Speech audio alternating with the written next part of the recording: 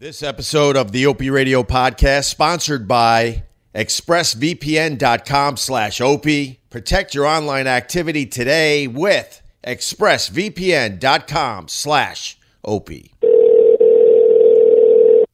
This is 106.7 The Fan. Is Chad Dukes there? Yeah, Chad, we've got him connected on a Comrec, so I'll get you right on with him. All right, thank you, brother. All right, thanks so much for your time. Of course, always. Opie? Chad? Hey, buddy, what's going on? How are you, bud? Great, man. Thanks so much for doing this. No problem. You still have a job in radio. That's awesome. What about Baker's dozen of people, I think? No, I'm not even trying to make fun. It's incredible what has happened to our business. So congratulations on the longevity. Thank you, brother. That's very kind of you. Yeah. I was going to give you a 3, 2, 1 count. We can get into it. And then I was going to plug the Twitter, the podcast. Is there anything else? Just how handsome I am and how I'm a legend. What else? I got a big schlong. I'm a really good fisherman. Well, that's a shoot. That's real. My stay-at-home game is amazing with the beard and the long hair. I got to ask you about that today. Okay. All right, cool. Well, there's no echo, right? Do we sound good? No, man. We sound great. Excellent. All right, I'll give it 3, 2, 1. 3, 2, 1.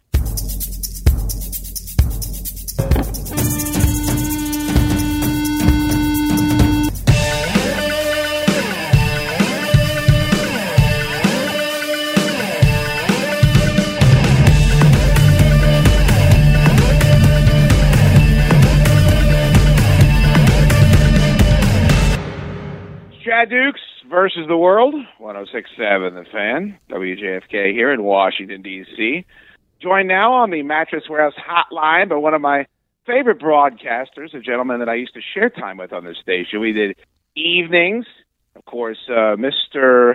Opie Radio himself, at Opie Radio, Mr. Greg Opie Hughes, is with me now. Opie, so much to talk about. Thank you so much for taking the time today. How are you? I'm good. I got to start with, why is it Chad Dukes versus the world? Well, because I'm a talk radio guy like yourself, and because that type of talk radio doesn't exist anymore, I'm doing sports talk radio. Yeah. So I feel very much pigeonholed at the time. Oh, okay. I just wasn't. That's all it is. I was just wondering where it came from because, I used to joke about all the homes of rock and roll I worked at over the years in radio. Or the only station that really rocks, man. Everyone else that's playing rock, they don't actually rock as hard as we do. Okay, whatever, dude. Yeah, we have a segment on Thursday called All Request Thursday Afternoon, where we claim we're the only sports talk radio show that really rocks. Oh, nice. I like that. Yeah. You've given it away with the whole all request thing, right? Oh, of course. All Yeah. I do is lift concepts from other radio shows that came before me. I love it.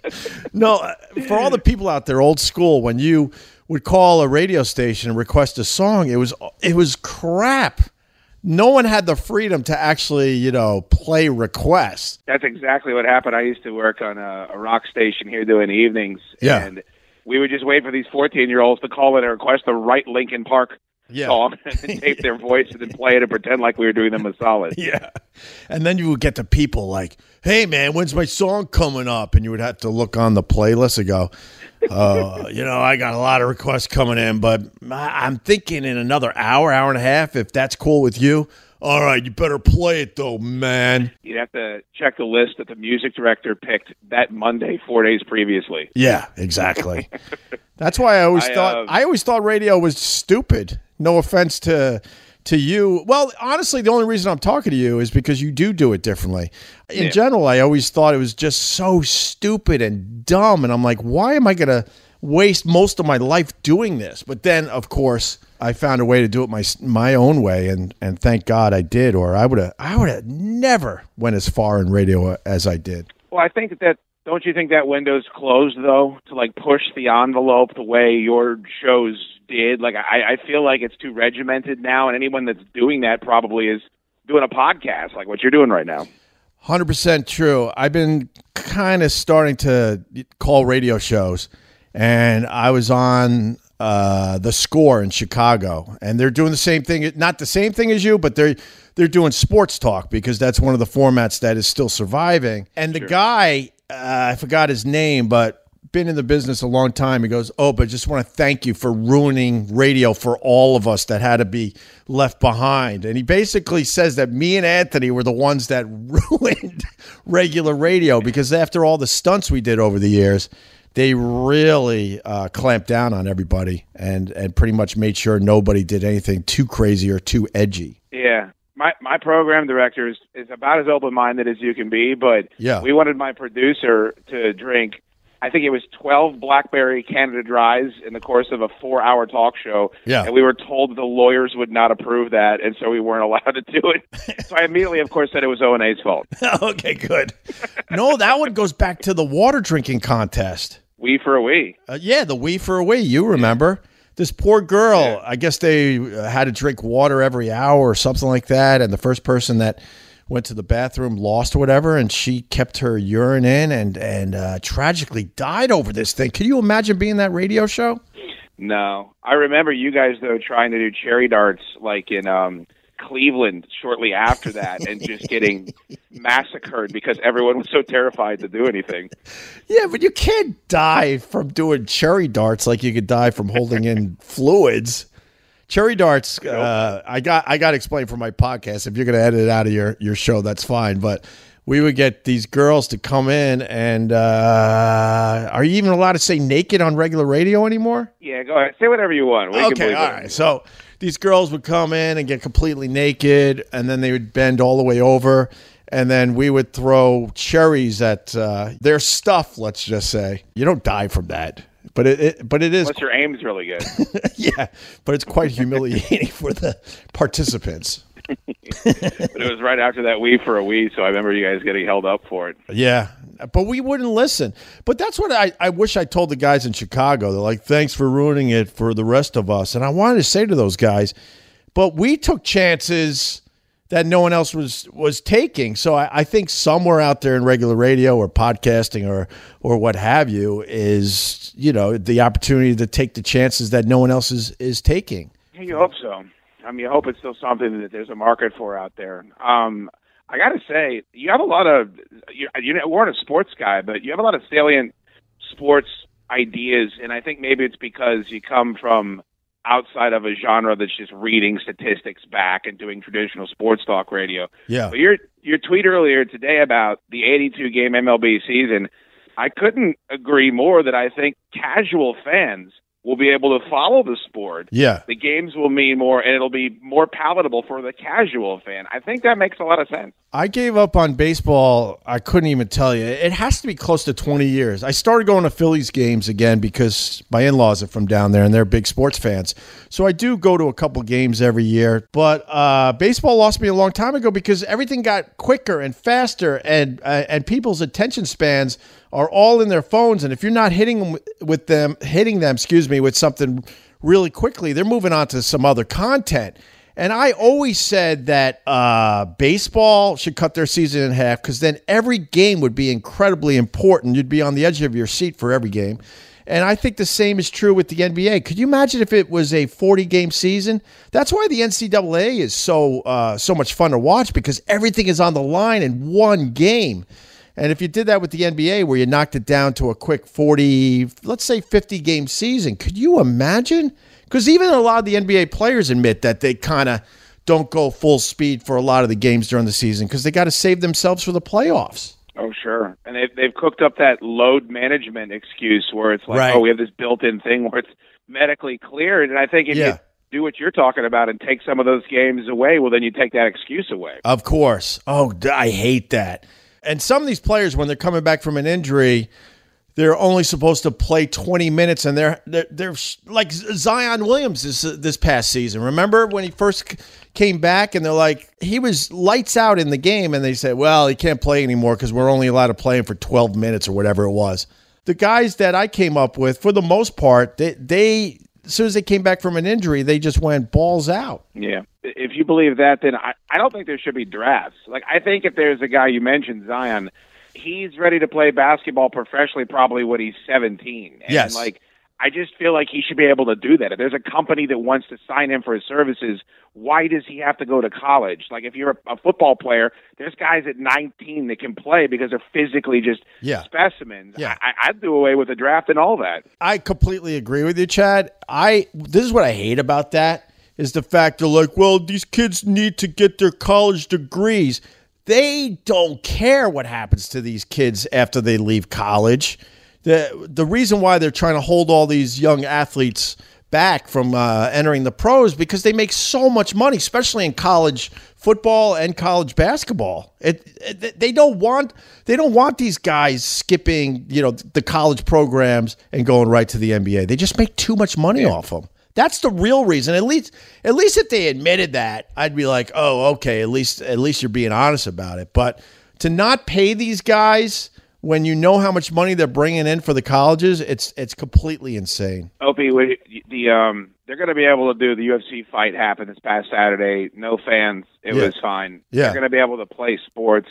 Comedy. You worked with so many comedians and had so many comedians come to your show and have guys kind of rise to superstardom after being big parts of your shows. Yeah. That's not going to work without audiences. Like, how does stand-up comedy, do you think, kind of move forward, because it's going to have to operate completely different than even professional sports or even music? They're all losing their minds too, you notice? Because the mind of a comic, these guys in general, I'm not going to mention names, but a lot of these guys don't really have a life that is outside trying to get stage time every night.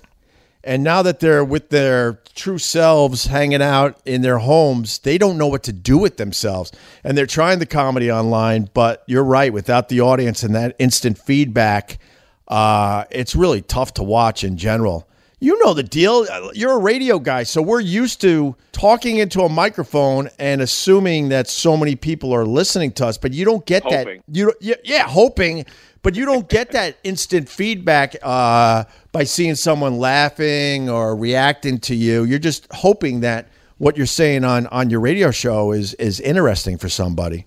So we're kind of trained at doing it that way, but the comics, they're just not. They're not, and it's so funny. Twitter is such a horrible, awful place. It's so negative, but that's the one thing that it actually helps with for me is I'll be sitting here thinking I'm killing it. I'm doing the show by myself, so you have no idea. Yeah. Like, thank God you'll get one tweet where someone said that line or that joke was funny. Like, oh, thank God somebody actually appreciates what's happening here. Yeah.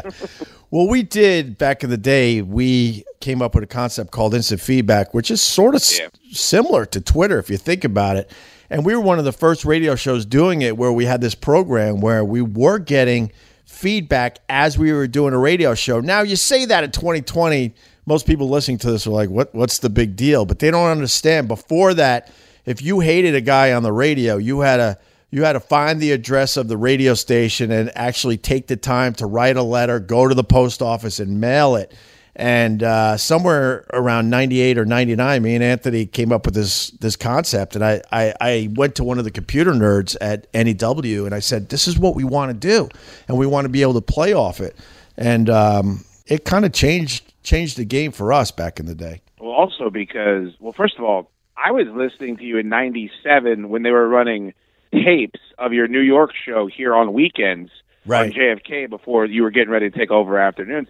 Yeah. You guys are talking about instant feedback. Yeah. The reason why it was so revolutionary is people are scared to call. I mean, there's a lot of people that will never think of picking up a phone and calling a radio station, but they will fire off like a text message. So you guys were getting responses from people that normally would never interact with a radio show. Of course. And you find out that there were so many funny people out there. I had to give the guys credit that were coming and writing really funny stuff on the instant feedback. And they would get off on that, hearing their names on the radio after one of the funny lines they wrote for the Opie and Anthony show. It was fun, man. It was. I got to ask you about Vic and Carl both passing away the way they did. I shot you a DM, but I didn't want to. You were getting deluged. Please I heard how much fun you had with those guys. Yeah. And like, it was, clearly you had chemistry. Clearly you guys enjoyed each other's company. I don't want to, dig at a wound, but take me through your thought process when those guys are both kind of taken away from us way too early, almost back to back. It was just an unbelievable set of circumstances. Yeah, I think we all deal with death. Not think, I do know, but when you go through it, you feel like you're the only person that actually feels this way or goes through something like that. Right. I don't even know where to begin, because it's no secret that the O&A show was really successful, and in a lot of ways continues to be very, very successful, because people search out our stuff online every single day, and I'm proud of what I accomplished with Anthony. But the fact remains that we just simply didn't get along through a lot of that. But we had incredible chemistry, and we had a hell of a run. And I was searching and trying to reinvent myself after that, because I was still a young guy when the Opie and Anthony show ended. And I run into this guy, Carl, who I met through Guy Fieri from the Food Network, and we had instant chemistry, and we became instant friends, which was even more important to me. The story goes, Guy Fieri came in whenever he was in New York City and would do our radio show, and Carl was with him as kind of an assistant, is how I saw it. I didn't even know Carl was a really good chef in his own right at the time. And Guy Fieri, really funny on the radio, and a lot of fun to be with. And then Carl would just fire a line or two out every once in a while. And I would look like, who is this guy? This guy is as funny as most of the comics that I was having on the radio show back then. And then fast forward, Guy Fieri would come through SiriusXM, and he would always try to stop in, but he didn't have as much time to spend with us. But Carl was always with him. So I would call Carl into the studio, and he would go, "Oh, Guy's going to kill me." I'm like, "Don't worry about it. Guy's fine." And Carl would do 20 or 30 minutes and just crush every single time he was on the radio. And you fast forward, we became really, really good friends besides the chemistry. And then the same thing with Vic. Vic was this guy that all the older comics, all the well-established comics, all respected Vic. But for some reason, he kind of fell through the cracks, Vic Henley. He was just as funny as anyone that was ever on my radio shows over the years. And another guy came in one day. I don't remember the day I met Vic, and I said this online after he passed. He was just one of these guys that came into my life, and I feel like I knew him my entire life. Do you have people like that in your life? Sure. Yeah. Absolutely. So I couldn't tell you the day I met him, because I just felt like he was always there. And the same thing, man, just chemistry, and it was easy, and I was reinventing myself after the O&A show, but more importantly, I found the love of radio again, because somewhere in there it kind of went away. I'm not blaming Anthony or anybody else. I think it has a lot to do with being so successful. The stress and the pressure of keeping that whole thing going, I think plays a huge part in that. And I didn't love radio as much as I did when I first started so many years ago. And those two guys just got me to love the business again. And more importantly, we hung out all the time. We were calling each other all the time. And to lose those guys within a 7-month period, I still can't believe it. I just cannot believe it. I have really, really, really tough days. And Vic and Carl were roommates, because after Carl's divorce, he was living in the creepy cabin where I started my podcast. And then he got an opportunity to finally come back to cooking in a big way and have his own restaurant. So when he was moving back to New York City, he needed a place to stay.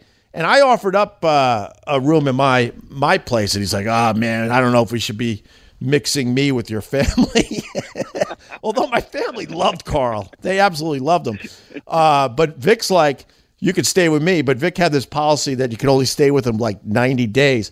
But at the end of Carl's life, he was pretty much Vic Henley's roommate, and only moved out, I don't know, maybe a month, maybe 2 months before he died.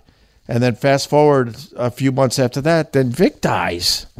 It's just crazy. Yeah, it gives you perspective, and it's what's nuts about it is, I mean, got people in comedy and entertainment, they'll trash everybody, and I've never heard anybody say a bad word about either one of those dudes, and it's not like they were, corny, family-oriented guys. I mean, they had some edge to them, and just beloved. Both of those guys beloved in the industry. Yeah, Vic Henley never had a bad word to say about anyone. I mean, he would try to be funny and stuff, but, we talked hundreds and hundreds of hours, and our phone calls weren't about trashing anybody whatsoever. And the same with Carl, which is interesting because if you enter the O&A world, everyone's trying to take sides and this and that, and they were able to kind of avoid the landmines. They were just very, very special people. I was lucky to have them in my life. I just wish I had a bunch more years, Yeah, absolutely.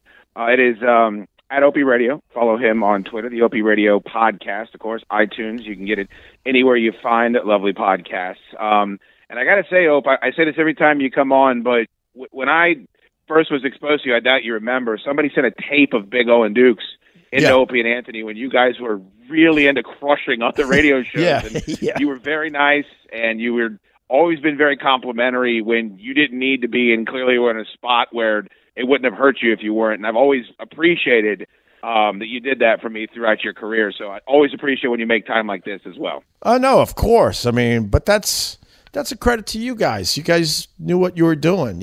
You weren't hacks.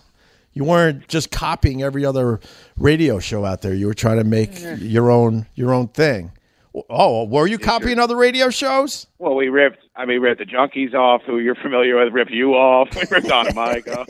Also, I just lived in terror every September that we'd show up on Jocktober. I mean, I just was on pins and needles for 30 straight days. That was an amazing bit. I do miss doing that. I really do. Hey, how are you doing with this whole coronavirus thing? How's everybody in Washington? I miss going down there. Yeah, you should come do a show down here, man. I think you'd have a lot of fun. It's okay. It's so political, and everyone's so angry about politics that you can't have civil discourse anymore. So the second this happened, there are political tribes on either side of it. So it's no longer about the virus anymore. It's about, who you're voting for. So that part of it is tough. Yeah. But radio station's doing well. Our management's really working hard with us. So things could be way worse. It's unbelievable that they made the coronavirus political. I've been saying that for months. Can't we at least agree on one thing? Why does this have to be political? And now if you're wearing a face mask in public, now you're going to get me going political here. Now they start looking at you like you're a libtard or a snowflake because you're wearing a mask. Because that basically is the sign that you're actually a lefty, I guess, for some of these people. I don't need a mask. I just got back from New York City only a few hours ago. I went yesterday. Every once in a while, I go to get my mail and water my wife's plants. And every once in a while, there's, one of my kids needs something. So I go in really quickly. And I got to tell you, New York City is downright scary and creepy. Yeah. I went at 5 or 6 o'clock yesterday. I was in the Times Square area, and I was outside Sirius XM where I used to work. That area, and Fox News is right there, and usually around 6 o'clock, it is packed wall to wall with people. Me and my son went in, and I just had the run of the place. There was barely any cars on the road. 6 o'clock on a Monday, and no people on the sidewalk. The ones that were on the sidewalk, very few were wearing the masks. And what was so creepy was all the businesses that not only were closed, but the lights were out. Yeah. And then I went to my building. I live in a pretty big building. It's about 50 stories high. And once again, one of the workers, Sean, really good guy, I go, there's no one in this building, huh? He goes, nobody. And then a worker before him basically told me that 90% of the people that live in my building are gone and not coming back anytime soon.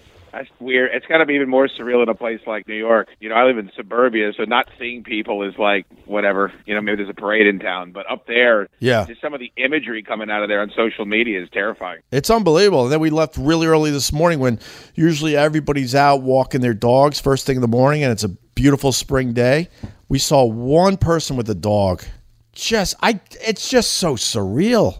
I never thought anything would beat 9/11. I was in New York City during the 9/11 thing, and I thought that would be the thing that I would talk about into old age or whatever. But this coronavirus pandemic blows 9/11 away in many ways, right? It does. It's something that's still evolving, too, which is crazy. We don't even know the extent of it.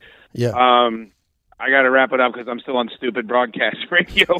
Oh, I appreciate the time so much. You filled a whole half of it. You're chewing quarter hours for me, brother. Can you tell I haven't talked to anyone in a while? I'm just babbling because I knew. Let's do it again real soon, man. I'd love to have you back on. I knew 6 or 7 minutes ago you were trying to get me off the phone, but I'm like, I need to do radio with somebody. No, really. You want to do a podcast? We could go for 3 hours. That's fine with me. Right on, Chad. No, for real. Thanks for asking me to do the show today. I really, really appreciate it. It's always my pleasure. At OP Radio, and of course, check out the OP Radio podcast. The great Greg O.P. Hughes. Great to have him back on WJFK. All right. That was awesome, man. Thanks so much. If you don't mind, I'm going to use that. I just started a radio podcast called Radio File. I'd love to use it for that, too, if that's okay. Yeah, of course. When does your show start? 1 minute. Oh, that's why you're okay. Thank you, brother. I really appreciate this. All right. Have a good show, all right? Thanks, man. Talk soon. Oh, you want to say you too. Oh, I heard it. I heard it. Stop it. All right, man. That was fun. I was a babbling idiot. Just babble, babble, babble, babble, babble. I think I miss doing radio. Now what? Just sitting here in a room, in a house, by myself. Should I go fishing? Should I help homeschool the kids? They got that, I think. I should just make believe I'm still talking to someone down here. It's nice, peace and quiet. You're still listening to this? Why are you still listening to this? There's no reason to listen to this anymore. We did it. I got a few more stories left in me here, but first I want to talk about expressvpn.com/OP. Being stuck at home these days, you probably don't think much about internet privacy on your own home network. Fire up incognito mode on your browser and no one can see what you're doing, right? Wrong. Even in incognito mode, your online activity can still be traced. Even if you clear your browsing history, your internet service provider can still see every single website you've ever visited. That's why I use ExpressVPN. ExpressVPN makes sure your ISP can't see what sites you visit. Instead, your internet connection is rerouted through ExpressVPN's secure servers. Each ExpressVPN server has an IP address that's shared among thousands of users. That means everything you do is anonymized and can't be traced back to you. ExpressVPN also encrypts 100% of your data with best-in-class encryption, so your information is always protected. Use the internet with confidence from your computer, tablet, or smartphone. ExpressVPN has you covered on every device. Simply tap one button and you're protected. ExpressVPN is the fastest and most trusted VPN on the market. It's rated #1 by CNET, Wired, The Verge, and countless more. So protect your online activity today with the VPN that I trust to secure my privacy. Visit my special link at expressvpn.com/OP and you can get an extra 3 months free right now on a 1-year package. That's expressvpn.com/OP. expressvpn.com/OP to learn more. When we used to go down to Washington, when we first signed with XM, and they said, look, you're New Yorkers. We understand. We don't need you to move here, but we want you to come down once every 2 months or so, do some shows from our facility and just, be part of what we're doing down here. And I used to love taking that train down there to Washington. We would hang for 2 or 3 days, do radio shows, meet celebrities that were coming through their facility. And I remember one time they had us in a little boutique type hotel. And they would come real early in the morning. We were doing morning, so I think pickup was like 5 in the morning. And we would be so tired because now we're in Washington, so you feel almost like you're on vacation. So there's dinners to go to and there's bars to hang out at after dinner because everyone down there wants to hang out with us. And we got our crew and they want to hang out. And I remember one morning they picked us all up in a van and they were driving us to XM.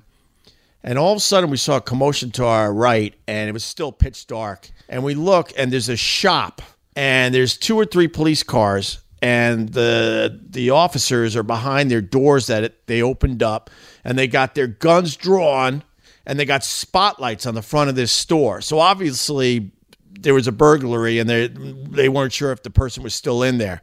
So they're trying to figure it out. And all of a sudden, the girl that was driving us stopped the car, and we're no more than 50 feet away from this commotion. And we all start screaming at her like, just keep driving. What are you, crazy? And obviously we all thought it was cool and wanted to check it out, but we also weren't stupid to just hang out there while they were trying to figure out what was going on with this store. That story I wanted to tell, Chad. And then the other one I wanted to tell, which is me and Jim Norton had the opportunity to watch Robert Plant. Robert Plant had his, I've told this story, but I love telling it. So Robert Plant had a new band and a new thing he was doing, and he was going to do it at XM that day in Washington. And we were lucky enough to watch them rehearse before they did it for a bunch of fans, I guess, that won a contest or whatever, and they were gonna broadcast it on XM. So there's Robert Plant. Me and Jimmy walk in, and we look at the people, like his handlers. You sure this is okay? Because it was just me and Jimmy. And they said, yeah, man, no problem. Anyway, so me and Jimmy walk in, and they have 2 seats, and we sit down. And long story short, they start practicing their new music, and Robert Plant's still doing the hip thing and the gyrations and just moving very sexually as he's singing these new songs with this new band that I forgot about so many years ago. And me and Jimmy are looking at each other so uncomfortable because Robert Plant's dick is pretty much 3 to 5 feet away from us as he's gyrating.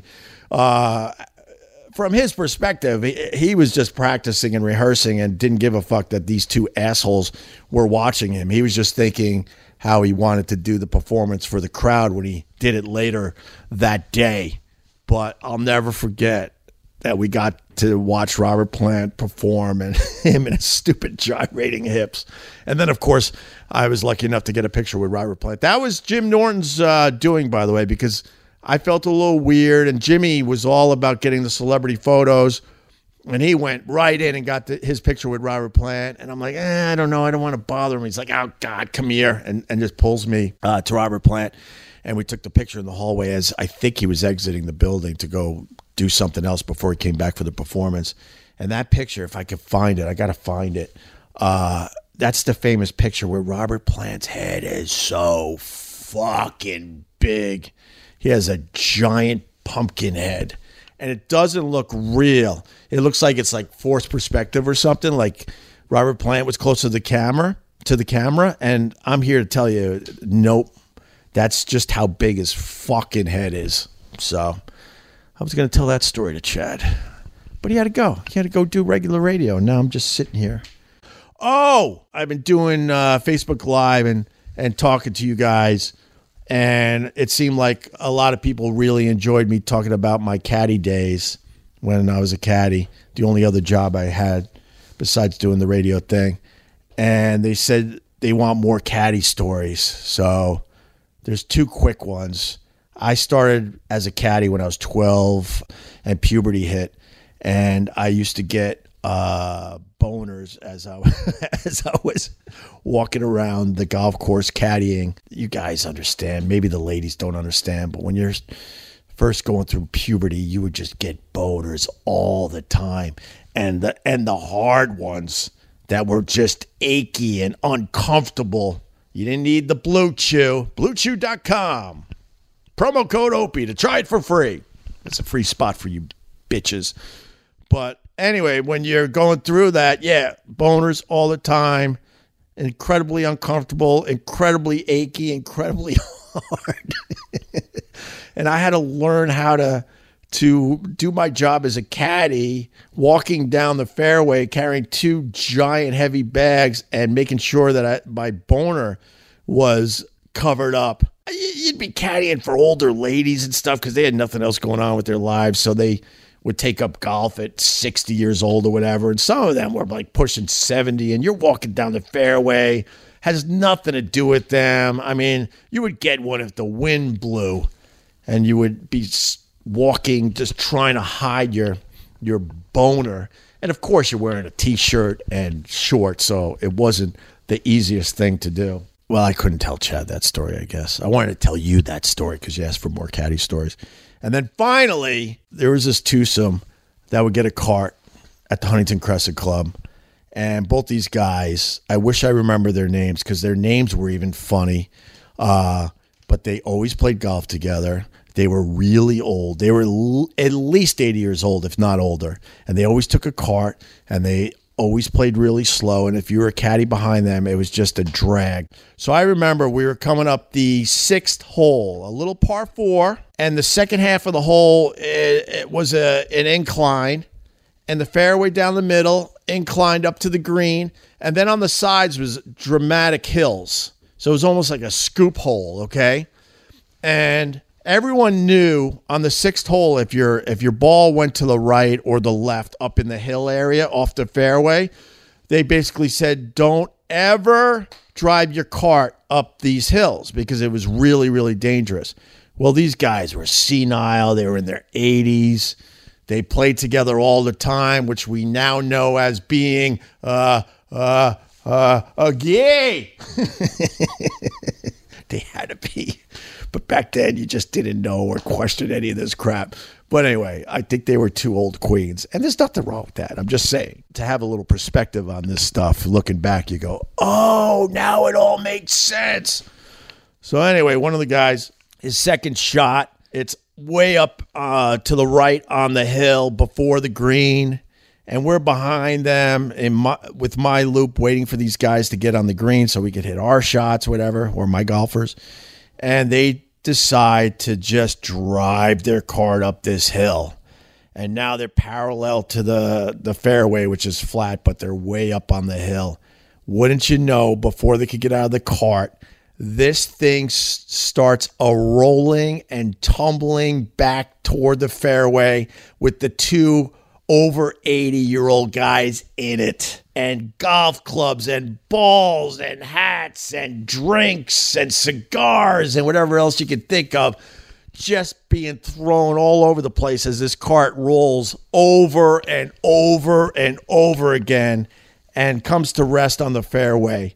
We're behind them, laughing our asses off and also saying, holy shit, at the same time. And we run up there, my foursome, to try to help these guys. These guys get up like nothing happened, put their whole golf cart back together. They're picking up their clubs and balls and hats and what was left of the cigars, and they're getting their garbage from their drinks. They look at us like, what's wrong with you guys? Like it was a normal thing that just happened. And they continue to play golf and take their next swing at the golf ball. We're like, oh my God. What the F, man? And then, of course, I'm talking about the 6th hole at the Huntington Crescent Club. That reminds me of the 7th hole. And I'll end with this. We had to caddy during crazy-ass weather. You know, mostly rain, but I also caddied during snowstorms because they would try to keep the golf course open almost all year long, even though not many guys played in the wintertime. But when it was raining and thundering and lightning, we would still caddy for these guys because they would be playing for money or they didn't want to go home to their wives. The story goes, I didn't see this, but I saw the aftermath and I know it happened. There was a big tree that the caddies would go to while the golfers went to the tee box, and they would put their bags down there and hang out. And the tree was big enough where if you needed to take a leak, you would. No one was going to see you. And some of the guys would, take a couple hits off a joint, or some of the alcoholic caddies, they would grab a beer that they had hidden in the golf bag and they would drink a little bit while these guys would tee off. So Joe was caddying for this foursome, and it was a terrible, terrible storm with lightning and everything. And these guys just didn't want to go in, man. They're like, nah, I think we'll be all right. Long story short, a lightning bolt hits this giant tree that Joe was underneath waiting for his guys to hit their drives, split the tree in half, and nothing happened to Joe. Nothing. He came back all soaking wet, trying to tell us all this story, and we're like, yeah, whatever, man, because we've all seen lightning strikes on a golf course. I've never really seen it hit a tree or anything like that, but you definitely in the distance will see it hit a fairway or whatever. And he's like, no, man, you don't understand. So we all jumped on golf carts. The storm passed. It was one of those fast-moving, storms. And we go out to the 7th hole, and sure enough, the tree that we have all stood under hundreds of times during our caddy careers was split right in half from a lightning strike, just missing Joe. There you have it. I was expecting like a reaction, but I'm here by myself, so it's a little weird. Hope you enjoyed that story. I hope you enjoyed the podcast. I want to say hi to the Facebook group. If you want to join the Facebook group, there's a link in the description of this episode. You guys, please, please stay safe and stop making the coronavirus political. Just make sure you keep yourself and your family safe. All right. Ba, ba, ba, ba, ba, ba, ba.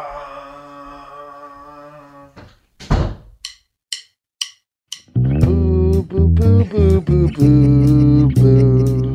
AB Radio. Boo, boo, boo, boo, boo, boo, boo. Boom, boom, boom, boom. Boo, boo, boo, boo, boo, boo. Boo, boo, boo, boo, boo, boo, boo, boo, boo, boo.